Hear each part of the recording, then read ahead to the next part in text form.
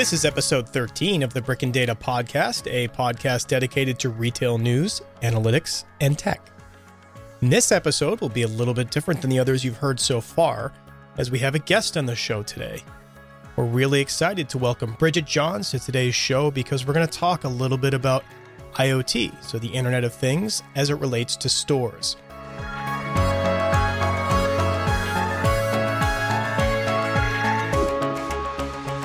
So today is really cool because we have Bridget Johns joining us, and Bridget is the head of marketing and customer experience at Retail Next.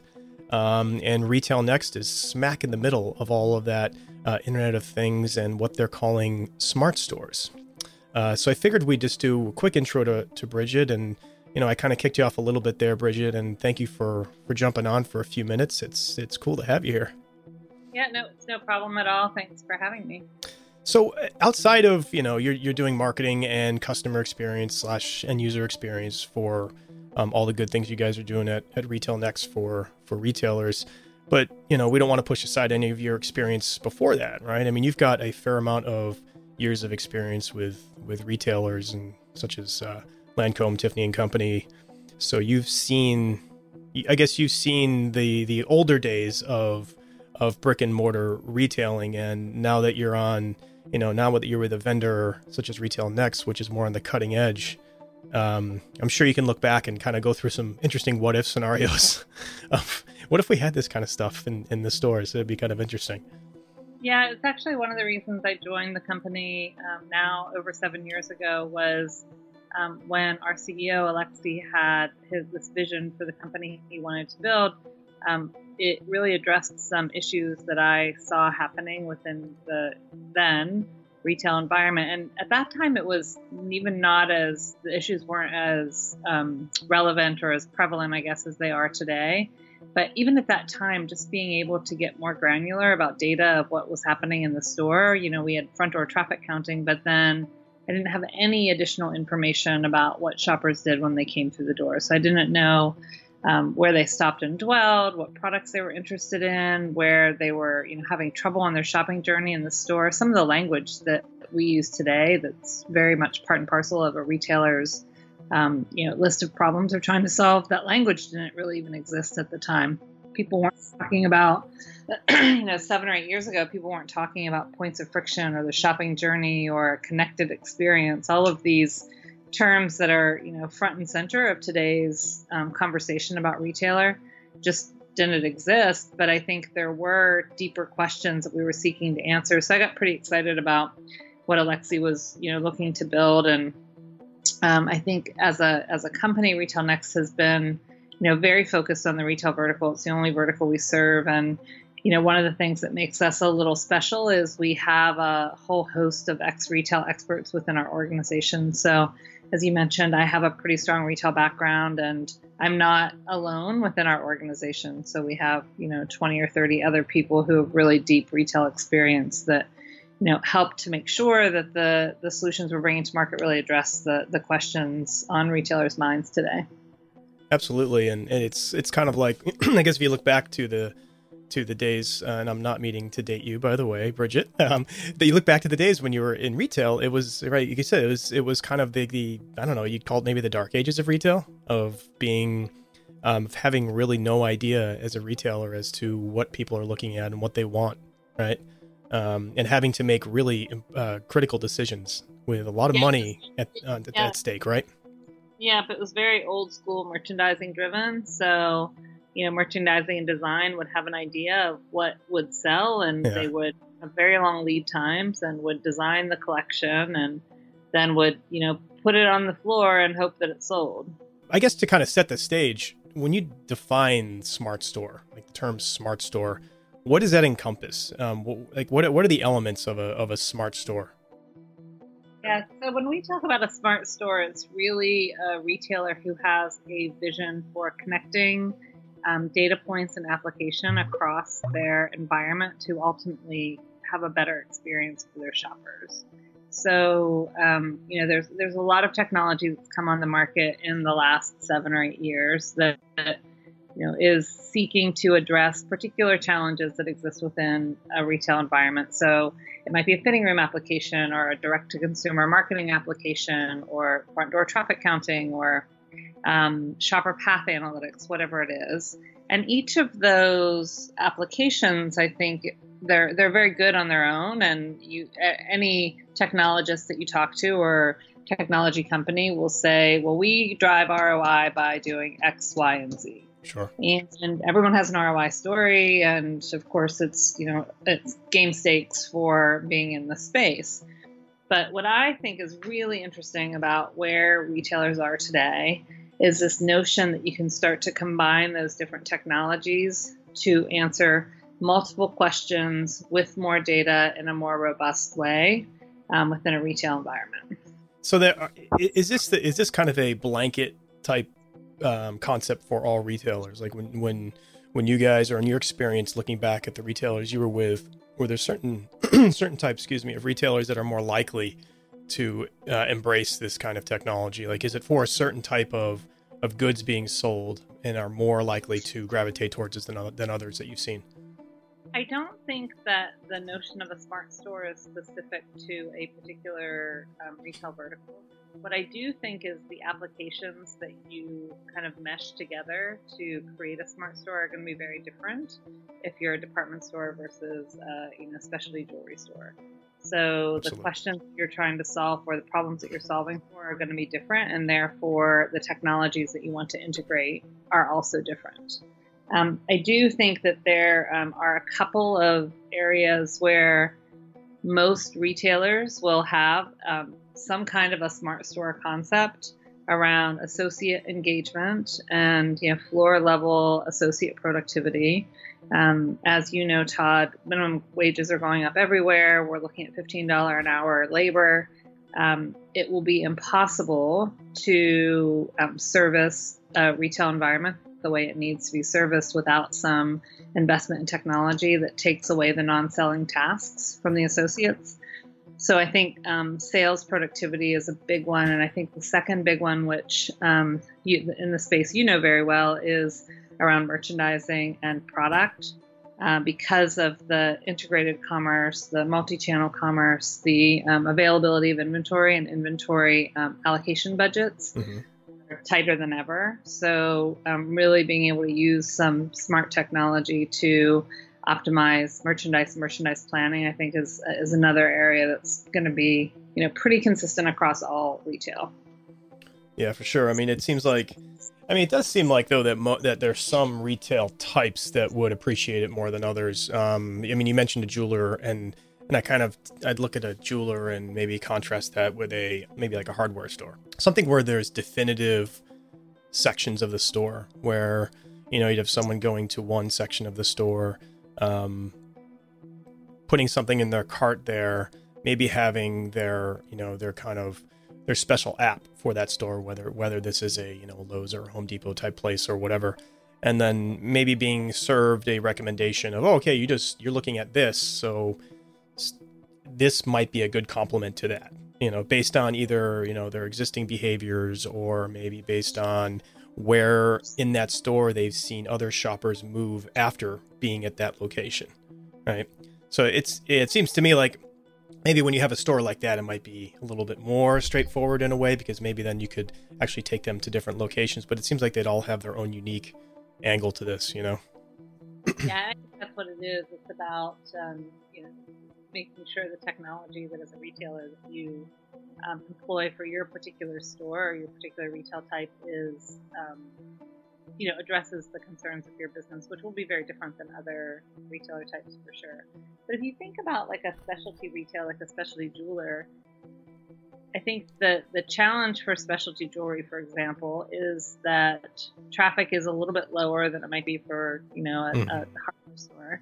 Mm-hmm. And you want to make sure that your staff on the floor optimizes every single person that walks through the door. So it's not a must-have. Jewelry is not a must-have. It's a nice-to-have, and it's a very competitive category. So you want to make sure that when somebody walks through the door, your associate can very quickly identify everything about that person, can very quickly identify their needs, that they're not doing other activities like cycle counting or cleaning or whatever it is. And you can start to put together this set of solutions that really help to optimize that. So, you know that through the use of data and some of these tools, for example, you would know that on a Wednesday afternoon, the chances of you having buyers come into your store is lower than it is on a Saturday morning. So you can allocate task work based on what you know is likely to happen in the store, so that when customers come into the store really looking to buy, that they're able to be serviced in the most effective way. Yeah, it's really interesting when you think about like luxury retailers in general. Do you think that maybe they almost considered themselves immune to needing these types of things, at one point, perhaps because they're luxury retailers? Yeah, and I think for that particular segment, also just understanding the customer more. Sure. I think in addition to the very dramatic pace of change that's happening within retail, within stores and how consumers shop and consume products. Yeah. The second trend, which is just as important, is the consumer is so different. Like the millennial shopper and the generations that are coming up, they shop so differently than you and I do and our contemporaries did growing up. And the importance of brand and brand connection is very different for somebody who's 25 versus somebody who's 45. Completely agree. Yeah. Yeah, for that segment of specialty luxury retail, it's I think that's even more important, I guess. Yeah. And I do think that the other thing that's really interesting that we talk about a fair amount is all of this technology is amazing, and if you have this environment that your associate can come to the front door, open the door with her smartphone, it automatically clocks her in, she walks into the store, she gets a list of tasks she has to perform with some idea of the best time to do those tasks. Like, that's phenomenal for engaging, for allowing the associate to have the capability to engage customers when they come in. So, she's doing task work at the right time, not when customers in the store, for example. But I think that you can't lose sight of the fact that retail should be a bit of a discovery for consumers. And if you're still not investing in the product that your customers want, that your shoppers want, and bringing innovation to the product itself, you're still not going to win. So I think I believe very strongly in having smarter stores and stitching together these data points and using machine learning to drive predictive data points within the retail environment. But if you don't have awesome product and if you're not connecting to your consumers from a brand perspective, you're still going to struggle. Yeah, no doubt. And it's hard for them to understand too what their customers want anyway. Half the time, it seems, when there's so many competing brands, so many competing styles, messages, store types, and then you throw in social media and all those things, which is further muddying the waters. I think, and I've heard it now at 2 Women's Wear Daily conferences. The same trend for 2 years now is particularly female shoppers are really bored.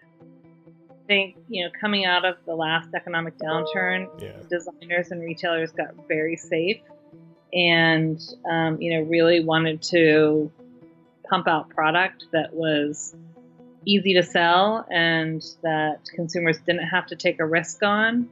But now, I certainly don't need any more black sweaters in my closet, that's for sure. Right. So I think consumers are looking for some innovation and some newness that's particularly in women's apparel, which is one of the hardest hit categories right now. I think we're just not getting it. We're just not getting that assortment. It's really interesting. You see like Lululemon and some of them that seem to be making headway in that, right? They seem to be making headway in the styles and newer, different kind of styles that, like you said, are beyond just the black. And not to mention that in-store experience, which seems to be another angle that, there's certain segments of the population that does appreciate.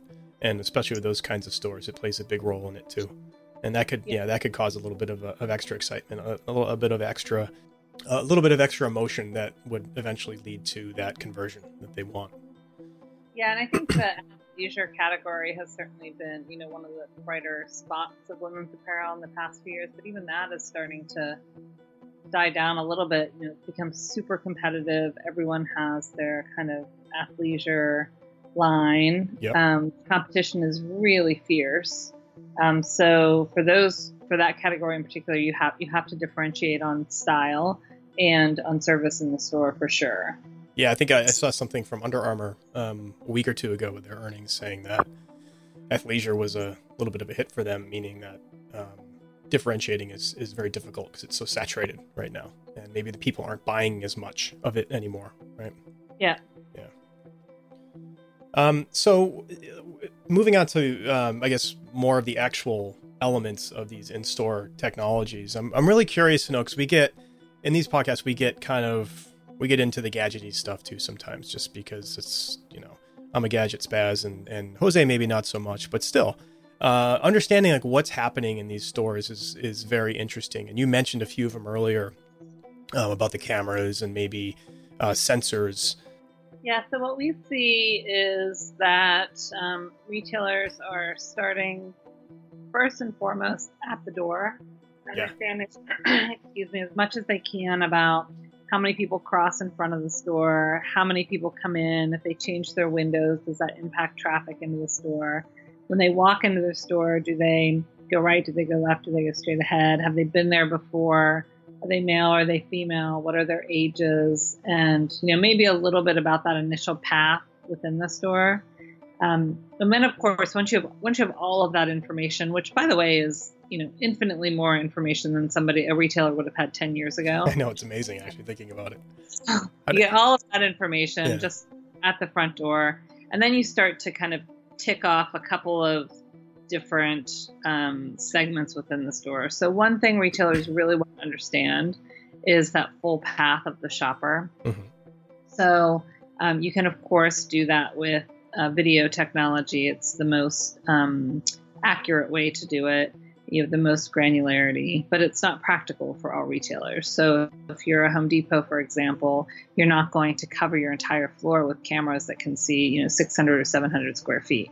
It's just cost prohibitive, and it is not practical on a large scale to do that across multiple stores.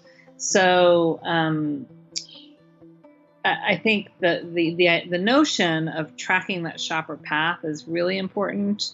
The best way to do it with granularity and precision is with video, but you can get really good information by using your sometimes with your existing Wi-Fi network. You can start to understand anonymously where shoppers are going in the store. It's a coarser view of where they go, but it's still really important information that can help you make pretty important decisions about store layout and placement, etc. So I think that shopper path, no matter how you do it, if you do it with beacons, if you do it with video, if you do it with Wi-Fi, understanding something about the flow of shoppers through the store is one area that retailers are pretty hot on right now. Yeah. I think the second is being able to tick off operational points of friction and being able to really solve for that experience piece itself. So it could be, queues in a fitting room. I mean, in today's retail, it still shocks me that I go shopping on a Saturday morning and I have to wait in line to try something on. Right. That just shouldn't happen today. Employing some of these technologies to help you better understand how to staff your fitting room or how to staff a service area. If it's if it's a DIY retailer, like when do you need more people working in the paint section? Being able to really use this type of data to help optimize those areas, I think is, another kind of top of the list for retailers. And then when you start to talk about things like smart lighting and smart fixtures, I think that's a little more futuristic, but it's not that far off. So I know that GE has a product or an assortment of products, the GE Current platform, that are starting to address some of these infrastructure opportunities to collect more data within retail. Mm-hmm. So that's really interesting to us. RFID, I think, is probably as far along as that. Like a lot of retailers have been realizing some good ROI from just the inventory applications around RFID, but the technology is improving and advancing. And when you can start to understand that product movement in relation to the human movement in store, the list of segmentations of shopper activity gets even bigger. The list of questions you can answer gets even broader. The stores get even smarter, if you will. Right. It's more data, more information on the people that are buying your product and how to make them happy, right? Yeah. And to increase those conversions. And you mentioned the GE stuff, and that's more of a sensors type thing, right? Yeah, well, all of this is sensor, right? Like video Sure. sensor, Wi-Fi is sensor, Mhm. RFID is a sensor in some ways. So, anything that's put in the store to give you some data about movement of people or products, I think we would consider a sensor. Well, it's really interesting. And the coolest thing about this, like I was mentioning earlier, is that it's transparent, to the shopper. I mean, I think there are certainly best practices around the when you get to a personal understanding of how shoppers shop, you definitely shoppers need to have an ability to understand what's happening and say, hey, I don't want to be part of this. And the best practices are really around notice and choice. So it's incumbent upon the retailer to certainly provide that notice to say, hey, you've logged into our guest Wi-Fi. Here in our terms and conditions, you're going to say that you agree to us knowing certain things about you and what you're doing in the store. Same with video. So I think, having the ability when you can get to that personal information to opt out of it is super important. Sure. In most cases, most of this type of smart store technology is anonymous and aggregate, and I may know what men of your age do within a particular retail environment, but I don't know that it's you, and I can't do anything to directly impact what you as Todd Harris is doing in the store in most cases. Yeah. There's no mind control yet, right? No.